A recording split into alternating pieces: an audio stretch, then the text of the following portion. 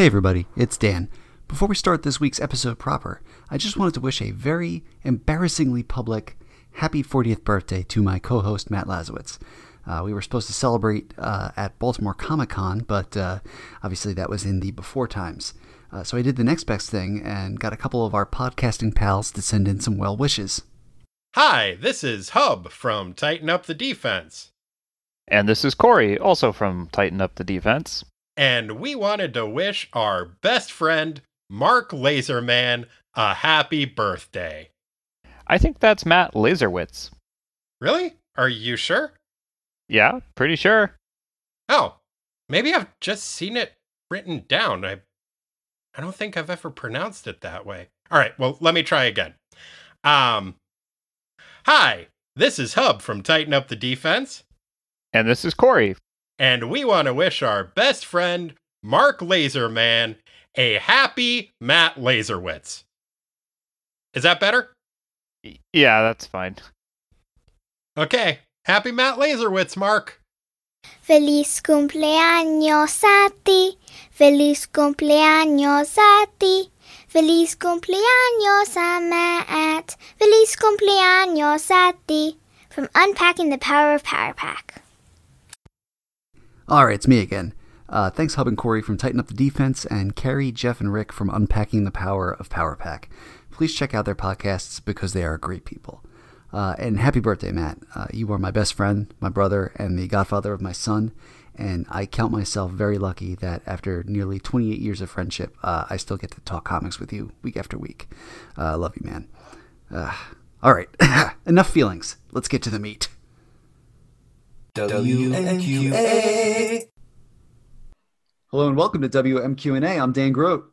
And I'm Matt Lazowitz. And this week we have the writer of the Image comic series Tartarus and the Comixology original graphic novel Crema, Johnny Christmas. Welcome, Johnny.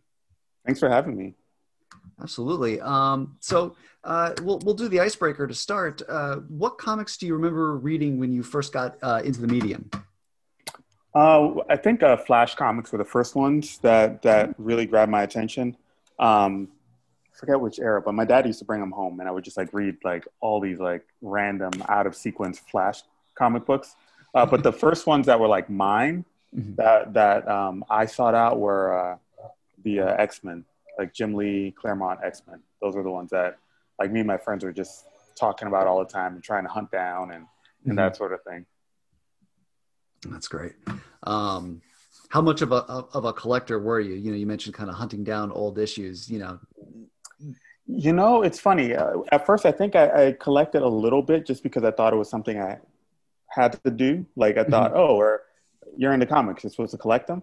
But I would just read them and read them and read them until they started falling apart and stuff.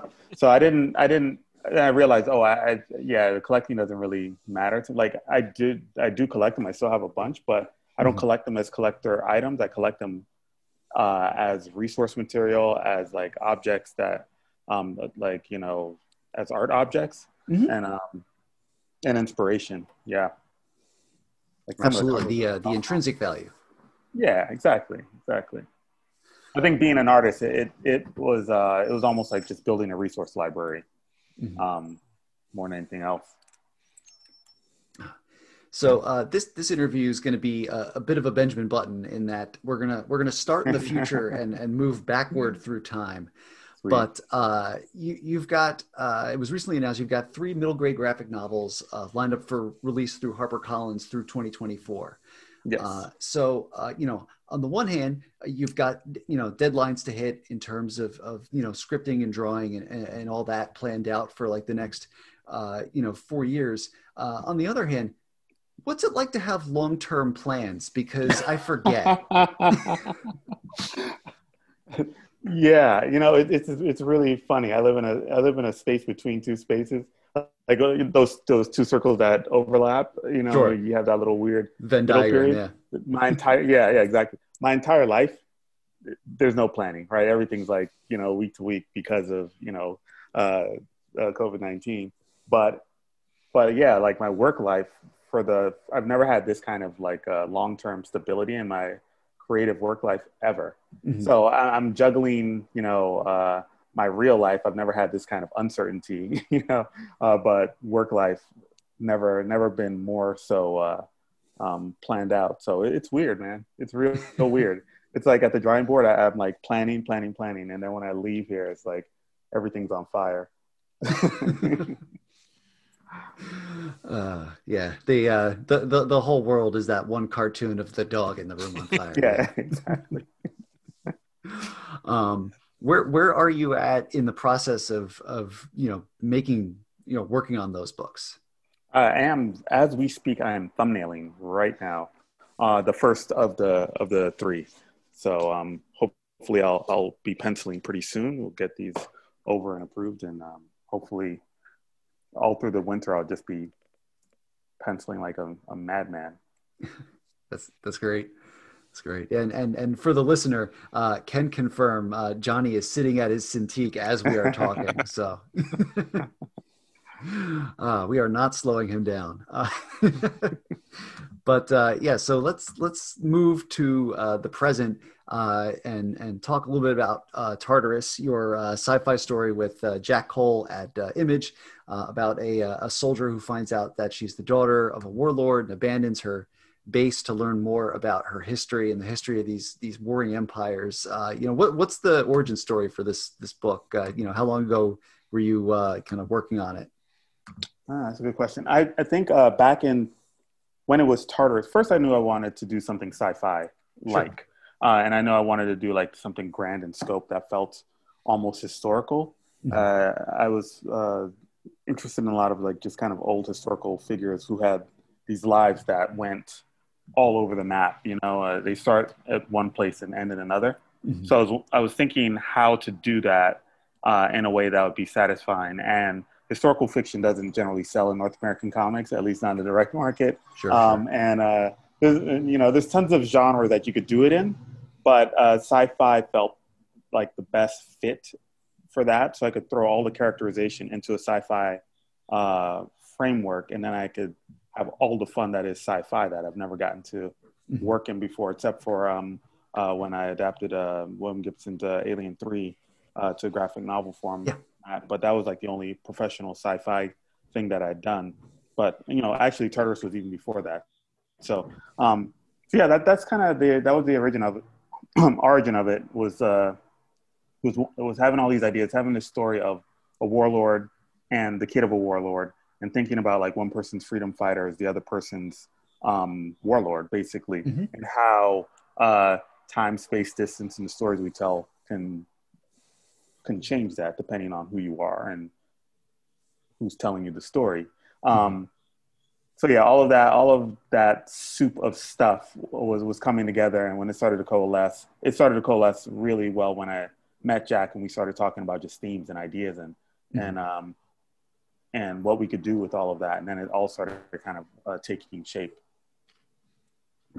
How far back do you and Jack go? At VanCaf 2015, I looked at their website. I was seeing who was coming, and I was like, I'm gonna let me just see who's coming. And I saw that he was there. I saw his art, and I thought, wow, this guy's phenomenal. He would work really well with the sci-fi I want to tell, because I don't want that like that hard edge sci-fi, like very angular, very clean look. Mm-hmm. Which, no knock on that, that's great. But I knew Tartarus wasn't going to be that. I knew it was going to be very character driven. So I wanted to look almost like Jack's work looks very, lack of a better term, it looks like very European, like European BD comic style, which I thought was not only beautiful, but it was like imbued with a lot of heart. So it could, I've never seen sci-fi look like how Jack renders it. So I knew it would really go over super well. And he didn't even have sci-fi pages, the stuff that I saw. It was kind of like fantasy type stuff. Okay. But his character design and his world building, visual world building is so intense. I thought, well, he could totally do this in sci-fi. And in fact, it'd be really cool to have this guy do sci-fi, because the stuff he's referencing is not just, movies that he's seen, but novels that he's read, books of old folk tales, brutalist architecture. Like he, his well runs really deep. So, so it was awesome to be able to build out a framework and like let him just like fill up this balloon and with all the jack that he could get into it. It's great. I've been describing the series to myself as Afrofuturist Kirby. You think sci-fi, maybe the mind wanders to Star Wars, Star Trek, that stuff. But I see a lot of Jack Kirby's like dynamism and his machinery, mixed with this psychedelic color palette that Jack Cole's using.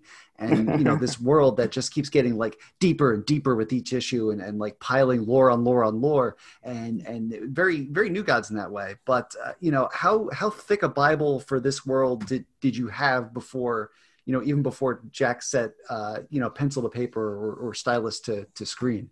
It was building and building and then what started to happen was that I had a lot of stuff that I had as a Bible in terms of what the world was. Mm-hmm. But then I started realizing that I started to geek out a bit on all the like stuff that I wanted to like tell people about how the food processing machines work and stuff. Mm-hmm. And I realized that's not where this is at. That's not the story. The story is about these people. Mm-hmm. So I had to throw a bunch of that stuff out and just focus on the characters, and then the world would suggest itself depending on who these characters were. And that really freed me up to, if I had, a really, if I was going to have a story, like in issue 3, we have a date night basically. Mm-hmm. And I thought what would be really cool is we'll have a date night on Tartarus. You have this like tough place, mm-hmm. but it's going to be a romance issue. So in that way, we could make the neighborhood that they lived in, instead of like me coming with all this stuff like, Jack, this is what happens in that neighborhood. Once we had this setting and once we knew it was going to be like a tough neighborhood with a date, mm-hmm. Then we could go, okay, that neighborhood's a really tough neighborhood. Some neighborhoods are nicer. Some neighborhoods are, mm-hmm. So in that way we could build a Bible around the story, So we definitely, we had the world, we had the empires, we had the general conflict between the worlds and with Tartarus, but a lot of the other stuff was just like left open for when we got to that time and space. Mm-hmm. So I have a bunch of stuff that I would love to do and mm-hmm. use, but I don't know if we ever will, because I want to make sure it serves the story instead of just serving my geek itches. Scratching my geek itches. Sure. I mean, it's nice to know more than the story tells, and just Yeah. I mean, there's always the potential to release a source book. I mean, Greg Rucka and Eric Troutman have been doing a series of them for Lazarus. So, yeah, it's entirely, and we try to do instead of having how the food processors work in the mouths of our characters, like where they have this huge dump of exposition out of their faces. We do have places in the book where like we have this extra material where we dump stuff there, not really dump it, but like in a very elegant way. We have this fantastic designer, Ben Didier, who's working on it. And so I can like riff with Ben and go like, okay, with this, it'd be really cool if we have X, Y, and Z, and just kind of let him go and tell more of the extra story in a way that's really kind of fun, but that doesn't mess up the flow of the character moment to moment that we're using to string this whole series along. We want the series to be very character driven, but also have a space where we can give a lot of information in a way that's natural. I was going to bring up Ben's work too, because I think this year especially we're starting to see a lot more of those kind of finding unique ways to present extra information on pages that aren't necessarily your typical panel layouts, and we're seeing a lot more of designers getting involved in comics, whether it's Ben Didier or Tom Muller, Tim Daniel, Leah Metternich. It's just another. I think it's just another great way to kind of enrich the material. Yeah, because with comics, there's so much freedom. We don't have to. We're not movies, so we don't have to pretend to be movies. We don't have to write our stories in the same way. We don't have to deliver information in the same way. we have this really wonderful medium in which you can tell without really saying anything because it's all very visual. So you have some of what filmmaking has, but we don't have time in our medium, so you can move forward and backwards if you want to. Like there's no one telling you that you can't read it any kind of way you want to, and therefore there's no rules on the ways we can tell stories. And there's wonderful people who are telling stories in the medium in all sorts of cool ways in the past, and I'm sure the future holds all sorts of like interesting ways that people are going to tell stories in the medium. So I'm glad all the designers you mentioned, by the way, were fantastic. And I'm glad that a lot of designers are getting these showcases, but it's almost like, how can you not when you see their work? Like I was looking for a designer for Tartarus, and I was like trying to figure out someone who had like a nice sensibility, who had, I was kind of looking for a sensibility. And then I saw Little Bird, and I saw a lot of what they were doing for online advertising, or like, Instagram art. And I reached out to Darcy because he lives here in Vancouver, as do I. And I was like, who are, like, I thought he was doing it. I was like, are you designing this stuff? Like, what's going on? He was like, no, I've got a designer that my bud Ben that I've known for years. Like, I think him and Ben, their friendship goes back before Little Bird even started. So he hooked us up, met with Ben, great guy, smart guy. And we just started. We have this other great creative partner that we're fortunate to have on the book. So the first trade came out September 30th, just last week as we're recording, and you've got at least up to 8 issues solicited. How far out are you looking to take this series? Well, it's that thing where like people aren't supposed to say how far. Fair. Yep. But we definitely have more to go. We definitely have a lot more to go. In the second arc, we are going. Spoilers. Everyone who hasn't read the first arc yet, come back to this. Please come back to this. We are bringing. Have you guys read the issue 5? Yes. Okay. So like, awesome. Thanks. So that makes sense.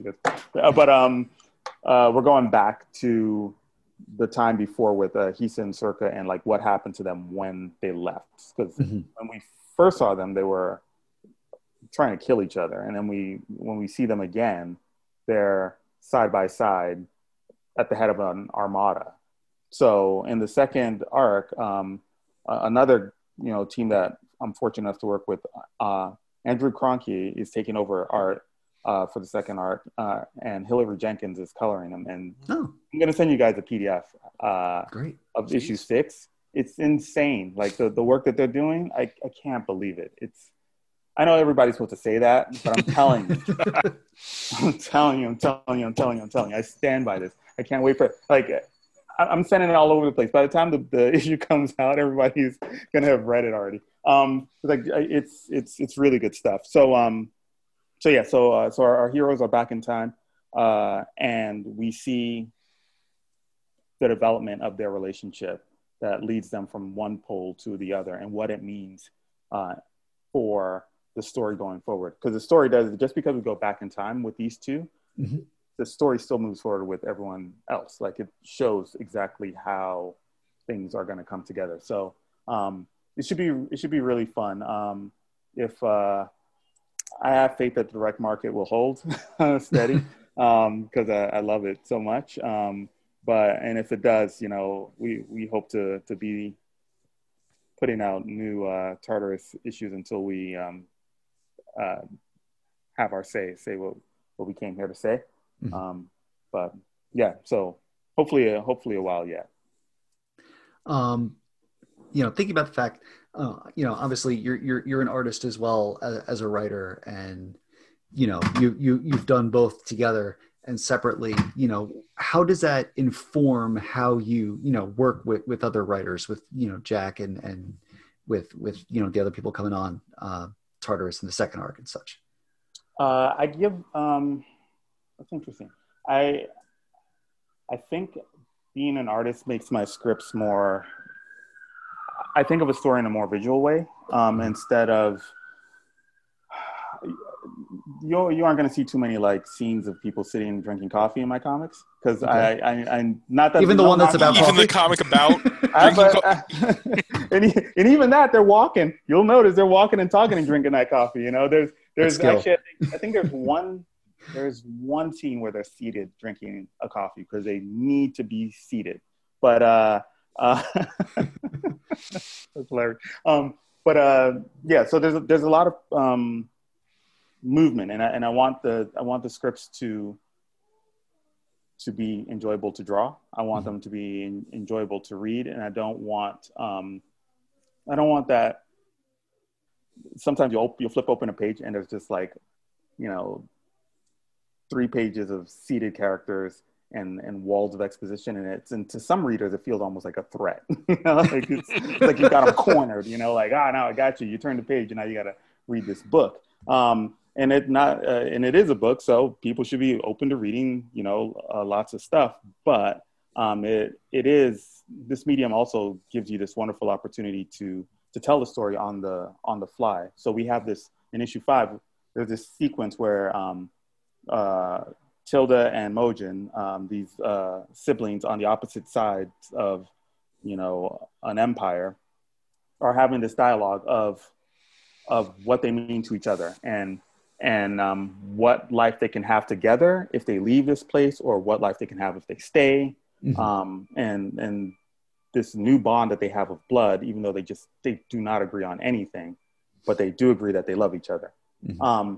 And I wanted, this was a really important scene in the book, but I didn't want, as the scene builds, I didn't want to lose readers, because it would be the 5th page of turning and them sitting there talking, and then people zone out, and then they might miss the crux, So I had a kind of like a chariot chase where they're like racing these like speeding chariots over the city while having a talk. Now, of course, in real life, you wouldn't be able to hear each other screaming across building tops as you're having this. But with comics, you can do that, which is fantastic. We can have these people screeching over, this like rising metropolis that's built out of, essentially oil rigs on a death planet, screaming to each other, or on like screaming sun chariots, and they can hear each other. And you could, and through that, we could build peril.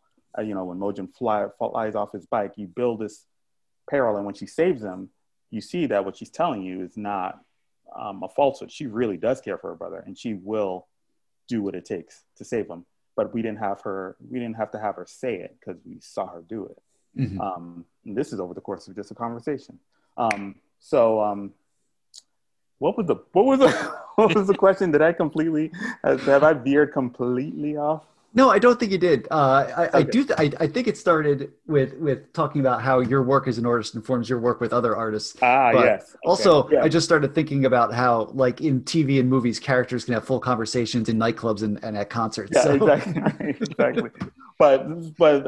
So I said all that to say that it would be much more enjoyable for Jack to draw like a speeding chariot race than a bunch of folks sitting around.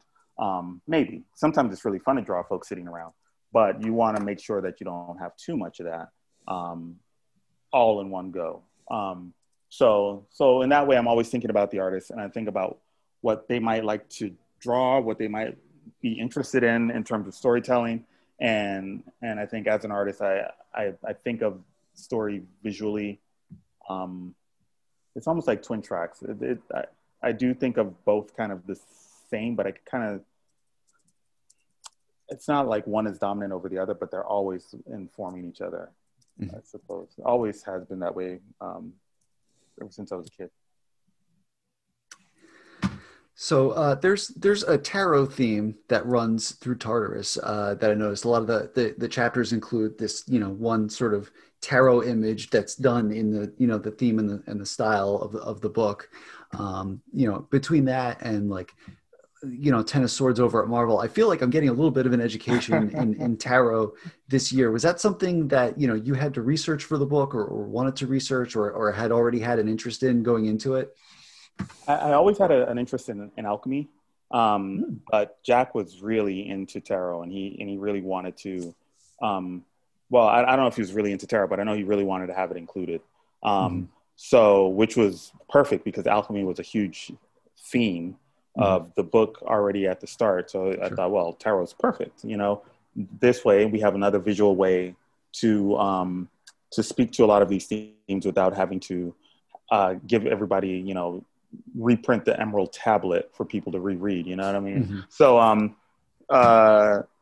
so I did have to do quite a bit of research, which was really fun research because I have this interest in the topic, but as it is in life, you don't really have the opportunity to research all the stuff that you're interested in because you're just kind of moving from one busy spot in life to the next busy spot in the next area of need.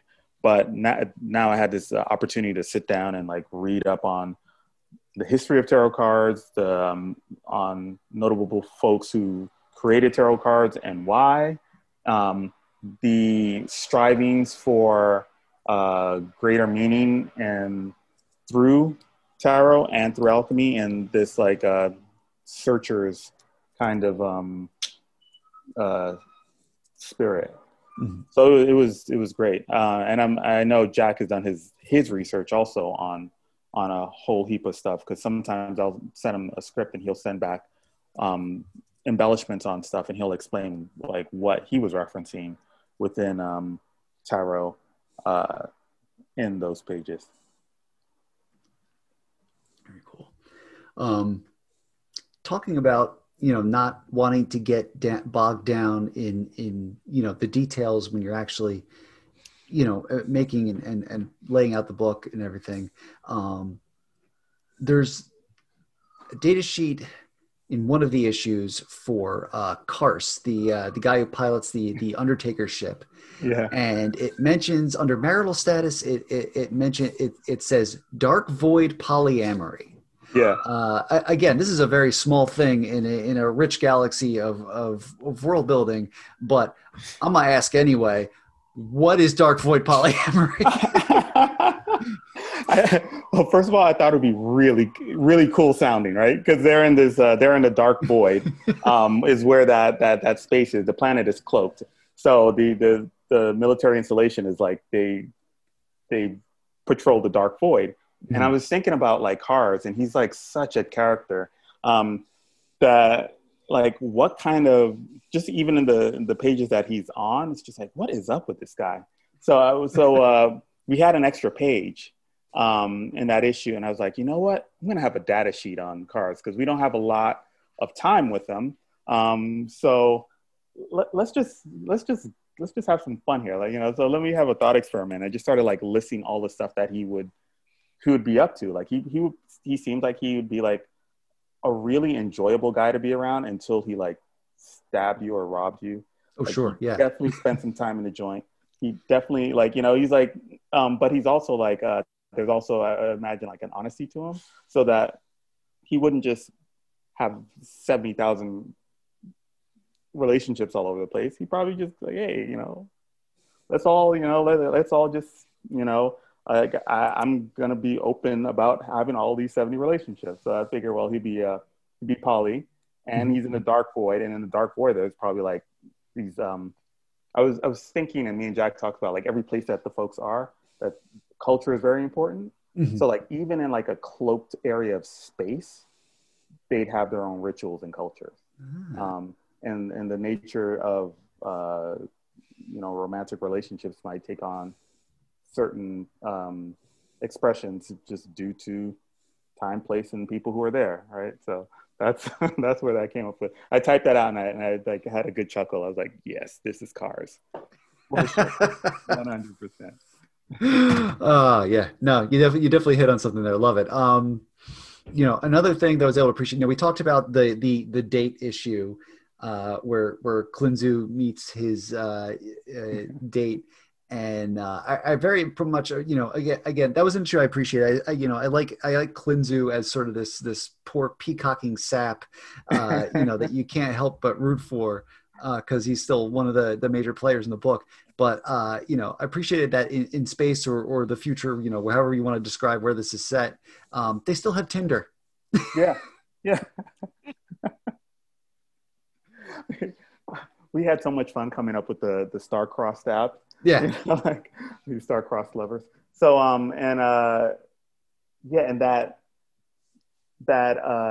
he's such a peacocking kind of just like braggadocious type that he would not if a hot date's in a war zone, he'll go. Like if nothing else, just to let everybody know that he'll go. Like even if he does have fear, he's not going to let you know he's afraid to do it, or maybe he's just that oblivious.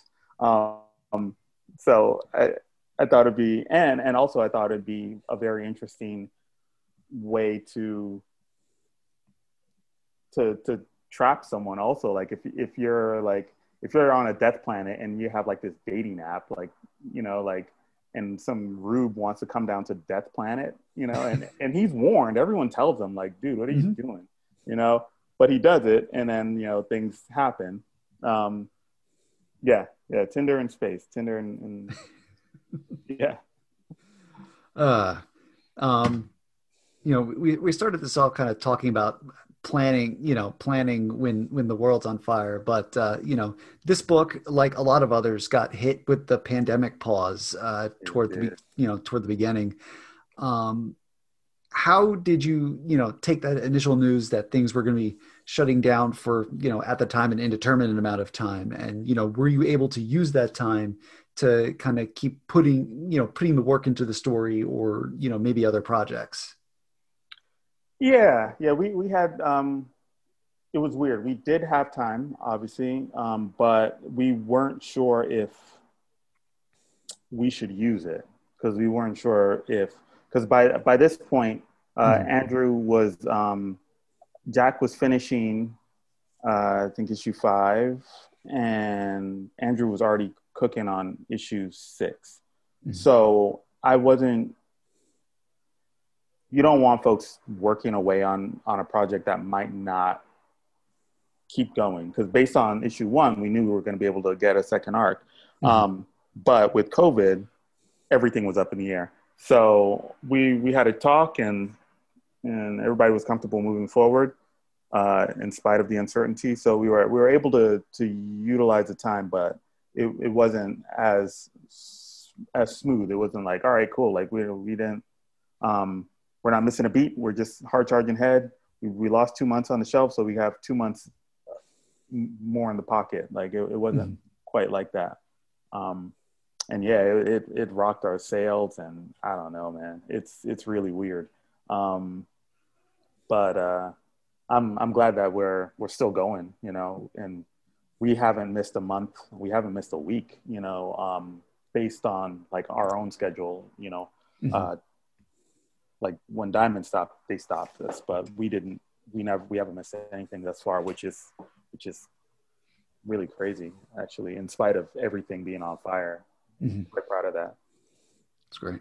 Yeah.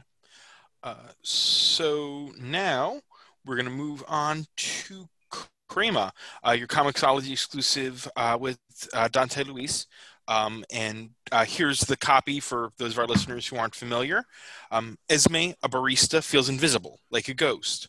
Also, when Esme drinks too much coffee, she actually sees ghosts. Yara, the elegant heir to a coffee plantation, is always seen, but only has eyes for Esme.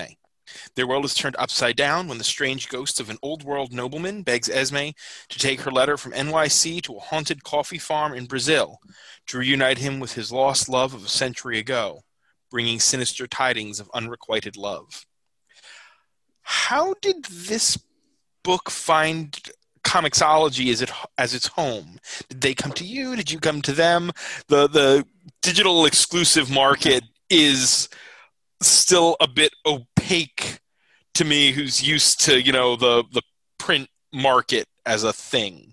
Right. First of all, I'm going to have you read all my my my pitch copy, Mary. That's mwah, I love it. That's great. I'm there for you. When those So, HarperCollins books are close to launch, I know. Hey, circle back. there's gonna be a knock on your door. Please read.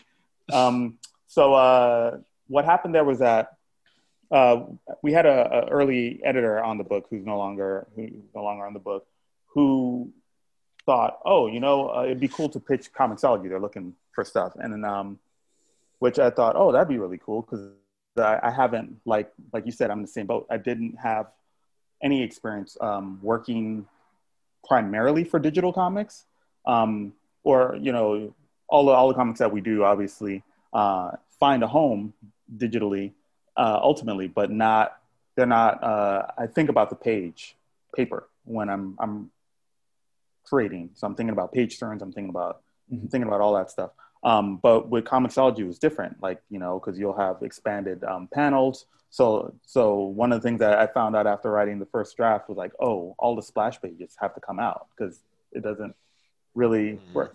So that was really interesting. So we got hooked up with Dante. I pitched Dante 2 ideas. One was about coffee, one was about tea.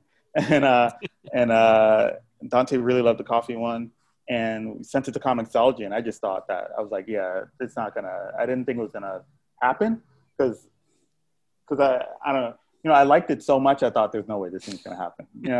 And sure enough, they got back to me like really quickly. And they're like, yeah, cool, good, let's do it. And what? So we were off and running. I had not a lot of time to do it, like from green light to handing off script to Dante, but.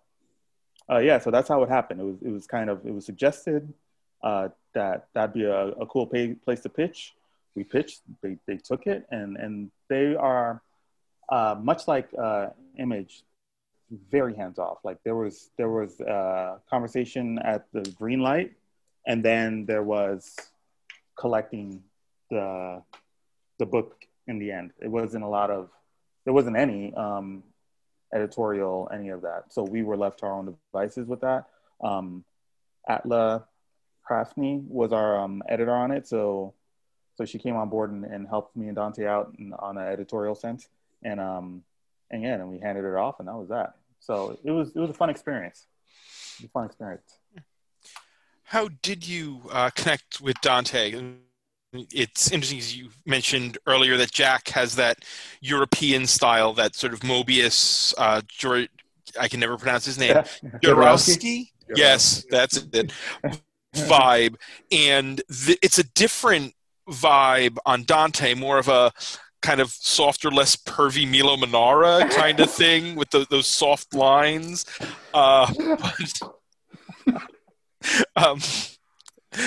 That one was a hit.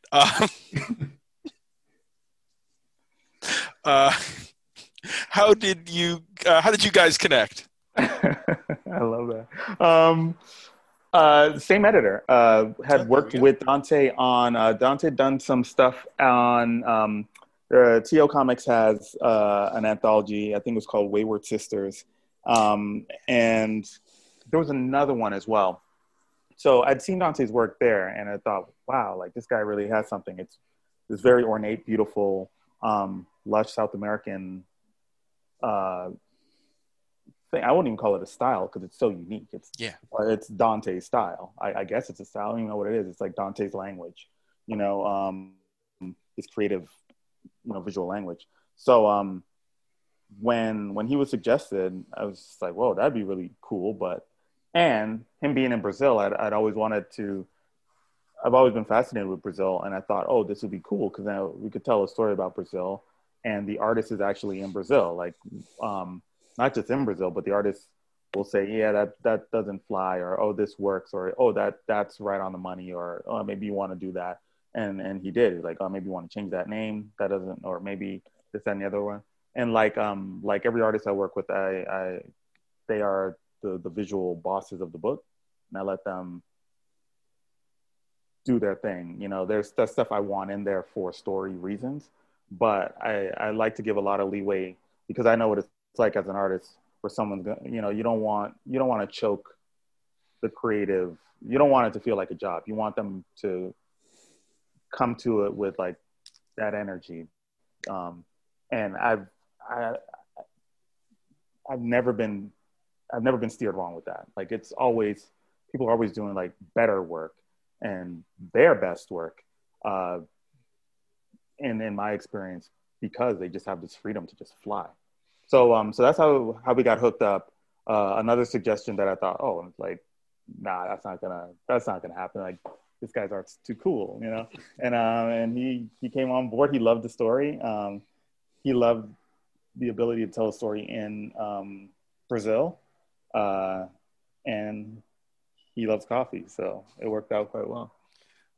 There you go. Speaking of loving coffee, your dedication for the book is to the 2 coffee shops where you did much of your writing. What is your particular poison at a coffee shop? I would say I have 2 answers for that. Right now, I can play the sophisticate because I'll have an Americano black. That's what I do, you know, and I don't add anything to it. I just take it like that, and I enjoy it. However, I was late to coffee. I started drinking coffee when I started drawing Sheltered back in 2013 because all of a sudden Sheltered was supposed to be a 5-issue thing, but our numbers came in for number 1, and we were like, oh, we could probably go a little bit longer. So instead of me doing a 5-issue thing, I was suddenly on a monthly comic book. So I needed to get some pep real fast. So I got into coffee in a big way. But being really new to it, the bitter taste that I enjoy now, I wasn't like super keen on it then. So I would like throw tons of sugar and milk in it. It was basically the way I used to carry on with my coffee has been described to me as a hot milkshake, basically, just sweet and filled with dairy. And then after a while, I realized, it's not just the caffeine I'm here for. I'm here for the amped up sugar, and I'm drinking tons of this stuff a day. So I was like, okay, I'm going to try and cut cold turkey on the other stuff and just be true to the caffeine. And it worked out. I haven't been back since, like, you know, when it's, you know, pumpkin latte time or something, pumpkin spice latte time. Like I'll do one for shits and giggles, but and those are like way too sweet now. Like everything with sugar in it now is way too sweet in terms of coffee. So yeah, so those are my 2. This is where I am, and that's where I came from. I haven't left the coffee milkshake phase. But Maybe one day. I didn't eat a lot of sugary cereals when I was a kid, you know. Yeah. So now I guess I'm drinking them basically. Yeah, and I figured out, I was like, you know, I knew this beforehand about myself. I'm a low-key sugar addict, you know, like, so this was just this other way of me like feeding the demon, because at least if you're chewing it, you have time to contemplate. Like, yeah, here I am again, sugar. Got no self-respect. But like when I'm drinking, it's like, I'm just saying, I gotta have some coffee for work, you know. It's no harm, no foul. So yeah, that's what goes on. So when you conceived of the story, what came first, the love story or the ghost story? Or was it always initially that's completely redundant. Was it always wrapped up together? You know, it's funny. I wanted it to be more of a romance, but I thought horror was going to be a better sell. So I was like, I'm going to sell it as a horror, and then we'll get some romance in there. It'll be a haunted romance, whatever, but accent on the haunted. But the note that we got back from Comixology, which I was super delighted to hear, and knew then that, this is the right place for the book, was that they were like, this is great. We want the haunted romance, but we really, really lean towards a romance. So it was like awesome. So at that point in time, I was like free to just like write this romance that the drama of the romance and the interpersonal coming apart and coming together is amplified by the horror, by this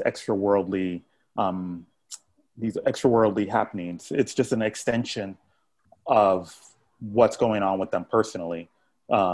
When Esme goes to haywire with the coffee, like it presents in a world that, in a way that affects everyone around them, not just her after a while.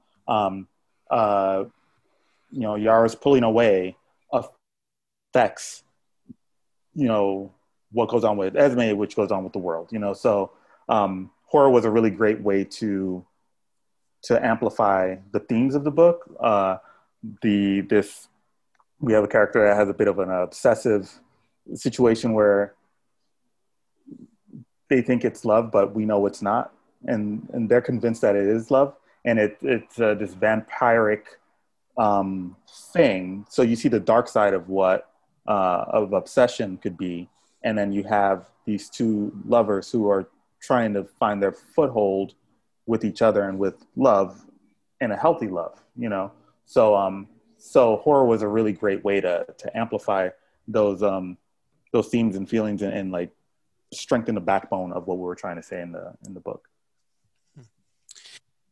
Segues nicely into the next thing that I was going to ask about, because so many of those genres that were big in the 50s and 60s before the return of the superhero have slowly started creeping back over the course of the past 15, 20 years. I mean, crime comics are a whole big thing. There's sci-fi and fantasy books that are tentpole books.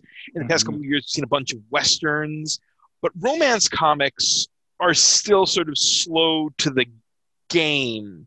I mean, there was Strangers in Paradise for all those years, but even since then, there's only been a real handful. What about the romance comic sort of spoke to you? I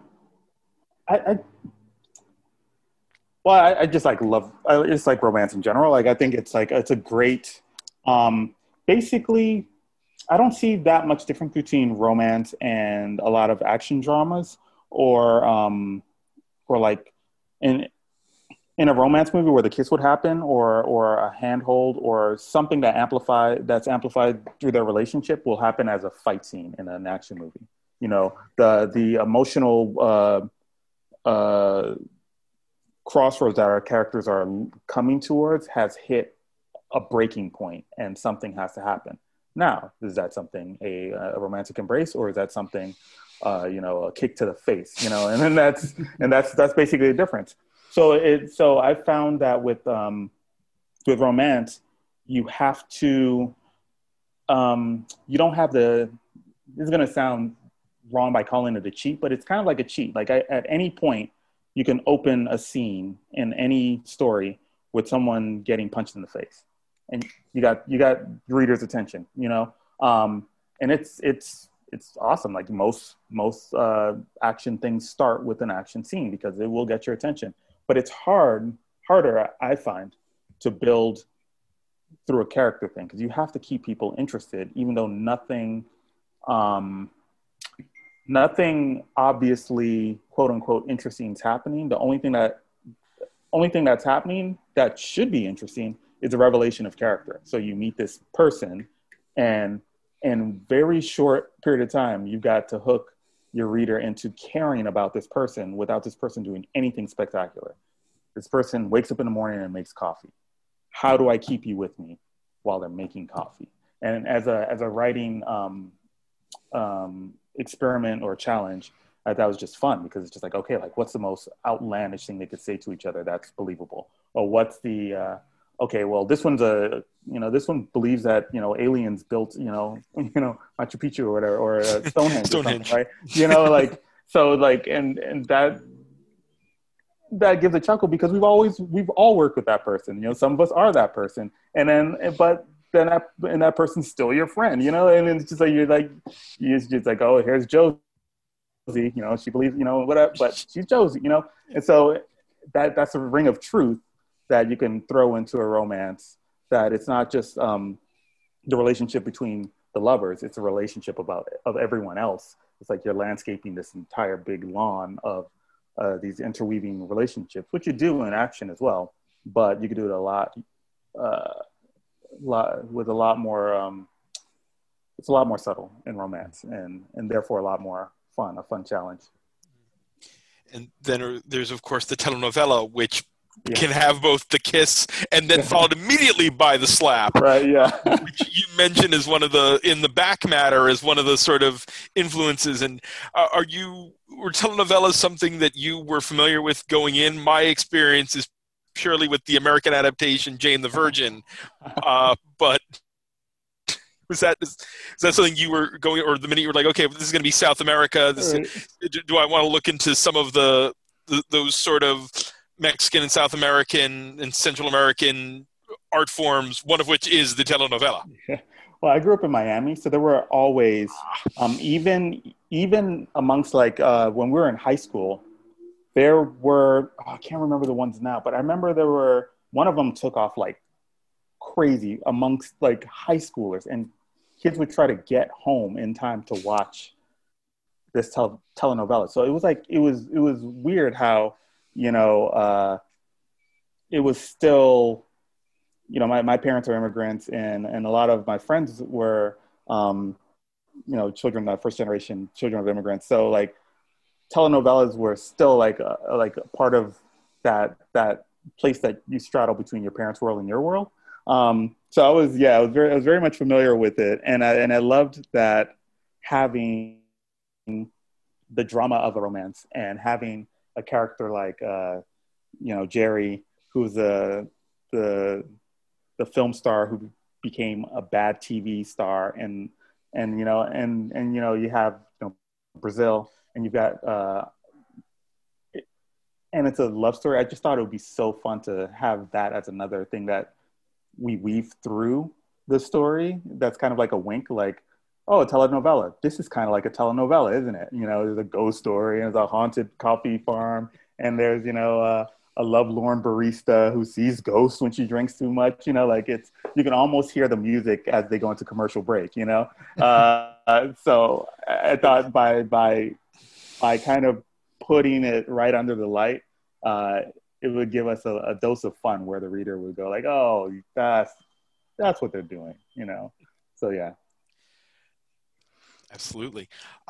I immediately connected from pretty much page one with Esme, because I'm also one of those people that sleep is the enemy. Not because I'm afraid of monsters. For me, it's more like I feel like it's wasted time. As much as my wife is always like, no, sleep is wonderful, and it's like, but I could be reading or watching TV or working or reading. So by that same, I take it that is something that you yourself kind of brought to that's a bit of you in that character. Oh yeah, I'm a lot better now, especially with sleeping. I'm a lot better with sleeping. I do enjoy it, but it's mostly because I work in comics. I'm tired all the time. But I used to take it almost, this is going to sound funny, almost like a personal affront that I had to sleep and I had to eat, that I had to like, I was this artist, and I wanted to draw all the time, and like especially in high school, like I was just like really, when you come online as a human being, you're always you, and you always have your interests, and you take them as for granted. It's like, oh yeah, I like to run or read comics or whatever. Mm-hmm. But then you kind of realize that it's a choice. Like you have a choice at a certain point. Like, oh, I choose to read comics. Oh, I'm really into comics. Wait a minute. So I can read more comics if I want to? I can draw more comics if I want to? I can just host a podcast about comics if I wanted to? Yeah, exactly. You could just do it, right? So when those lights started to come on, I was just really into whatever it is I was into. And then I had to stop every like 3 or 4 hours to eat something. It really annoyed me. It was like so frustrating. And then sleep was just even worse because like you said, like you're gone. Like it's like lights out for like a really large, like eating's bad enough where you have to stop for 20 minutes, but like sleep, come on, man, So I'm better with it now, but when I'm busy, I still get resentful about eating. I enjoy it, but I'd rather enjoy it. I love eating when I'm actually eating, but like that lead up when you're like, ugh, I gotta stop and I gotta go this and I gotta go that and this, that, and the other. It's too much. preparation of food. It's like, can't it all just be ready and in my mouth? Yeah, every day, every single day. Yeah, I'm This thing multiple times a day. I Like, it's know. enough already. How much research went into this book outside of stuff you'd already sort of known? I mean, I'm a tea drinker, not a coffee drinker, but now I have all sorts of interesting coffee facts. And you, I mean, just earlier mentioned how historical fiction doesn't necessarily sell in the direct market, but there is very much a historical aspect to the ghost story anyway. Mhm. Yeah, I did a whole heap of research, and I was under the gun. I had like a month to do it, so like it was like trying to absorb as much as I could, and then as you both probably know, and anyone who's got to cobble together research, you throw out most of your research. You throw out like tons of it. Like most of it just happens to inform the edges of your world or what your characters know, but you're not even going to have the opportunity to show or put into the work. So a lot of it was around coffee, actually. Like, I did a whole bunch of research around coffee about how to make it, how many bars for pressure, the barometric pressure in the machines to make a the certain type of coffee, the type of grind you want to have. Then I lived in Brooklyn, so that was easy. But researching on Minas Gerais, where our story it's kind of like a place like that in Brazil, a coffee growing region of Brazil, amongst other things. So yeah, it was, and then every little pocket that you dive into, there's like more research. So there were research on telenovelas. Like, all right, let me bone up on it to instead of just like my high school memories of telenovelas, what's going on with them now. Trying to figure out stuff about Jerry and like who she might be, as a film star who ends up on a bad TV show, which was just kind of like a thing. Like, what was his name? Fred Gwynn, was that his name? The guy from the Munsters? I think he was a stage actor, right? Was he a film or stage? I think he was. Oh, I can't remember, but I know I've heard that. Yeah. Yeah. So there's tons of folks like that who've had second careers in this other medium, and went on to great success in that medium, especially television when it was, burgeoning, but they didn't respect it. So I thought it would be kind of cool to have a character like Jerry, who was just this glamorous film star, and she ends up in TV on this show that obviously tons of people enjoyed, but she did not. So, but of course, none of that gets in there. Like, it's just kind of like this. It gets in there in the way that she moves through the world, basically. But you know what I mean? Like, it's. So yeah, there's tons of research, and it was such a short period of time. A lot of it's just kind of like, just like sucked right in and flown right out. But I am very happy about the stuff that stayed, which was mostly a lot of the coffee stuff. Did it make you more conscious of your coffee choices? Like, or like, you like all fair trade now, or anything like that? No, I'm not. I am more conscious about machinery and the like, but I also, when you get really into a thing, and you get really, really into a thing, and then you get that new convert thing, and Sure.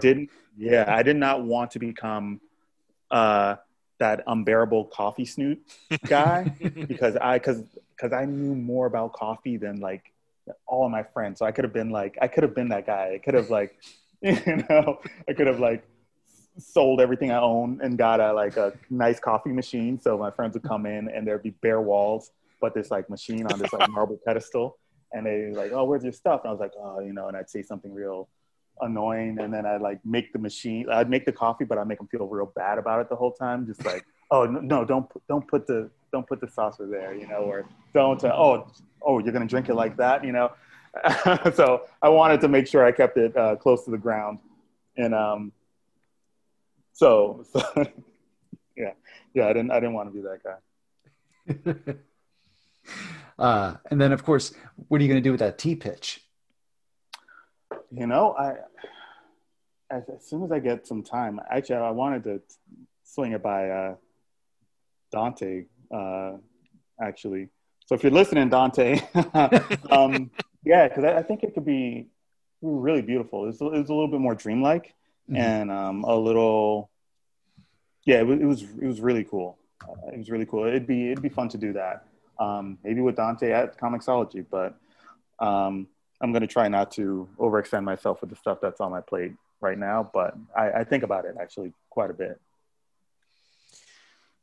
And now to finish our trip through your timeline, a brief stopover into the past, because as we have said repeatedly, the world is on fire, and as you stumble into the news and see that the world is on fire, do you ever go back and think about the plot of Sheltered, your book with Ed Brisson, and think, I'm expecting to see that any day now, because I kind of am. I read that book in floppies, and that was at times a hard read. Not in, the hard as in laborious, but hard as in, and as it got further along and the world, those fires started popping up, it was like, oh dear me. Yeah, it was. I've never worked on a book where me and my co-creator had so many conversations about how hard it was. like every issue is just like, oh man, like Ed would be like, oh man, you won't believe what I did what I wrote this issue, or what's like, it's just happening. Like it's coming. It's like a natural progression. And we'd have these conversations, and we'd call each other bad people for doing the things. like, Ed, I can't believe you did this. Like, how could you do this? So yeah, it was really interesting how and since it was my first ongoing comic book experience, I wasn't sure if that was normal or not. But now that I've gone on to do more, I realized just how much that touched a nerve, even with us creating it, and because of the reality of it, like, and even then, 2013 were those are salad days, right? And but even 2019, right? Yeah. So even then, the stuff that horrified us was just how the stuff that horrified us the most was the stuff that was closest to, like, oh yeah, that could happen. Oh yeah, that's probably happening right now. Oh, like, folks are totally doing that. Someone totally feels this way, and if given a certain push, they could become Lucas. Like, the thing that we thought was so compelling about Lucas and was that everything that he did was justified through his point of view. He thought the world was going to end, and he was going to take steps to protect the people he cared about and make sure that the world continued.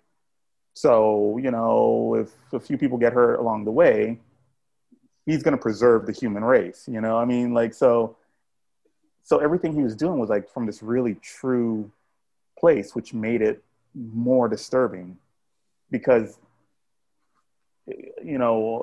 wearing a different pair of shoes, any of us could be Lucas, so yeah, there was a lot of conversations about, and a lot of sympathy for the characters too. Yeah, that was a rough one.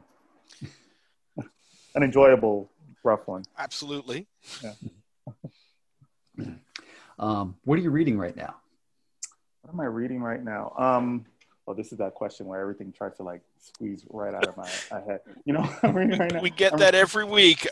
We still ask it, but we get that every week. Like, it's always like meant to be a polite conversational question, and for some reason it feels like a gotcha in the moment. Yeah, it's just like the sweat starts. Actually, what I'm reading right now, I'm reading. It's gonna make me sound like I'm very deep and pretentious, but I just heard it on a radio show, so I got it and I'm reading it now. Meditations by Marcus Aurelius, some Stoic philosophy. So that's really helpful, especially during the times of COVID, to kind of think about some of the tenets of Stoicism. Marcus Aurelius, he died of the plague, you know. So like there's some he knows. So he's a useful person to turn to. What else am I reading? There's like I'm trying to envision my stack of comics right now. Did I finish the latest Deadly Class? That's usually like the first thing that I go to. Yeah, and I'm reading a lot of young reader middle grade stuff since I'm now working in that space. So it's really helpful to read like the stuff that like the classics, but also the exciting stuff that's going on in the space right now. And because I'm not a 12-year-old, so I wasn't like super versed up on everything that was coming out. There were like certain things where folks were like, oh, you got to read Amulet. So yeah, okay, cool. Sure. But not everything that else in the space. So like right now, I'm like reading tons of stuff in the space, which is really, really cool. There's a lot of good stuff there, which is really, really awesome. So yeah, it's definitely where it's at. Johnny, this has been a great chat. As we're wrapping up, how can people follow you online and your work and everything like that? You can follow me on Instagram, Johnny Xmas. I'm on Twitter at J_XMAS. Yep, that's an underscore at J_XMAS. I'm also on Facebook, and I have a website that I haven't updated that I need to, called JohnnyChristmas.com. But yeah, I'm around online. I usually just say, hey, here's a new thing I'm working on, and I pop off. I'm not super conversational online. It's probably better off. Yeah, it's you know, I always I remember when Twitter first showed up, I was instinctively I was like, oh, that's a bad idea. No good of this can come. Yeah, I was like, oh, well, you know, also I think, and not a knock on what they've done, because they've obviously built a successful platform that a lot of people use. I use, you know, but I've always been I like context, and I like to speak to, like, when I walk into a room, I speak to my dad differently than I speak to, you know, my buddies, you know, so context matters. And so it felt weird to have Twitter always felt like I was walking into the middle of the town square with the blindfold on and a megaphone, just saying stuff, you know. I don't know who's out there. I don't know who's listening. I just, you know, I'm just like talking about, you know, I bought these shoes. They're 2 sizes too small. And I, you know, or I get like, really? Who cares? Like, who cares about me? Like, who's out there who's like, you know what I mean? Like, it's just, it boggles my mind. So I'm just like, okay, so I hop on there and I do engage where I do. And there are people I enjoy on there. But for the most part, it's like, hey, everybody, you know, it's just an awareness tool. Here I am. I got some stuff that's coming out. I think it's really cool. So maybe you should check it out. And then I pop back over to the drawing board. And my work here is done. Lee, well, you still can. No, that's great. And we'll definitely let you get back to the drawing tablet there. Johnny, thank you so much for coming on the show. Thank you very much. Thanks, guys. I really, really appreciate it. This was fun. That's it for this week's show. As a reminder, WMQ&A and WMQ Comics are now part of the Xavier Files media empire, meaning you can find all our great comics coverage, along with some of the best X-Men and Marvel criticism around, at XavierFiles.com. You can listen to WMQ&A on Apple Podcasts, Stitcher, SoundCloud, and at XavierFiles.com, where new episodes move Tuesday mornings. You can support WMQ&A at patreon.com/WMQcomics, where just a $1 donation gets you early access to episodes, shoutouts on the podcast, and a customized bonus reading column written by Matt Lazowitz built around the character, creator, or theme of your choice, and a $2 donation gets you a free random comic in the mail from my collection. Big thanks to our patrons, Charlie Davis from the Young Ones and Match Club podcasts, Robert Secundus from Docs Talks at XavierFiles.com, Carla Pacheco from Marvel's Spider-Woman series, and Lan M from Lan's Vids. You can follow WMQ Comics and Xavier Files on Twitter and Facebook, and you can follow me on Twitter at Daniel P. Grote and Matt Lazowitz at MattLaz1013. And until next week, in the immortal words of Abraham Lincoln, be excellent to each other. WMQA.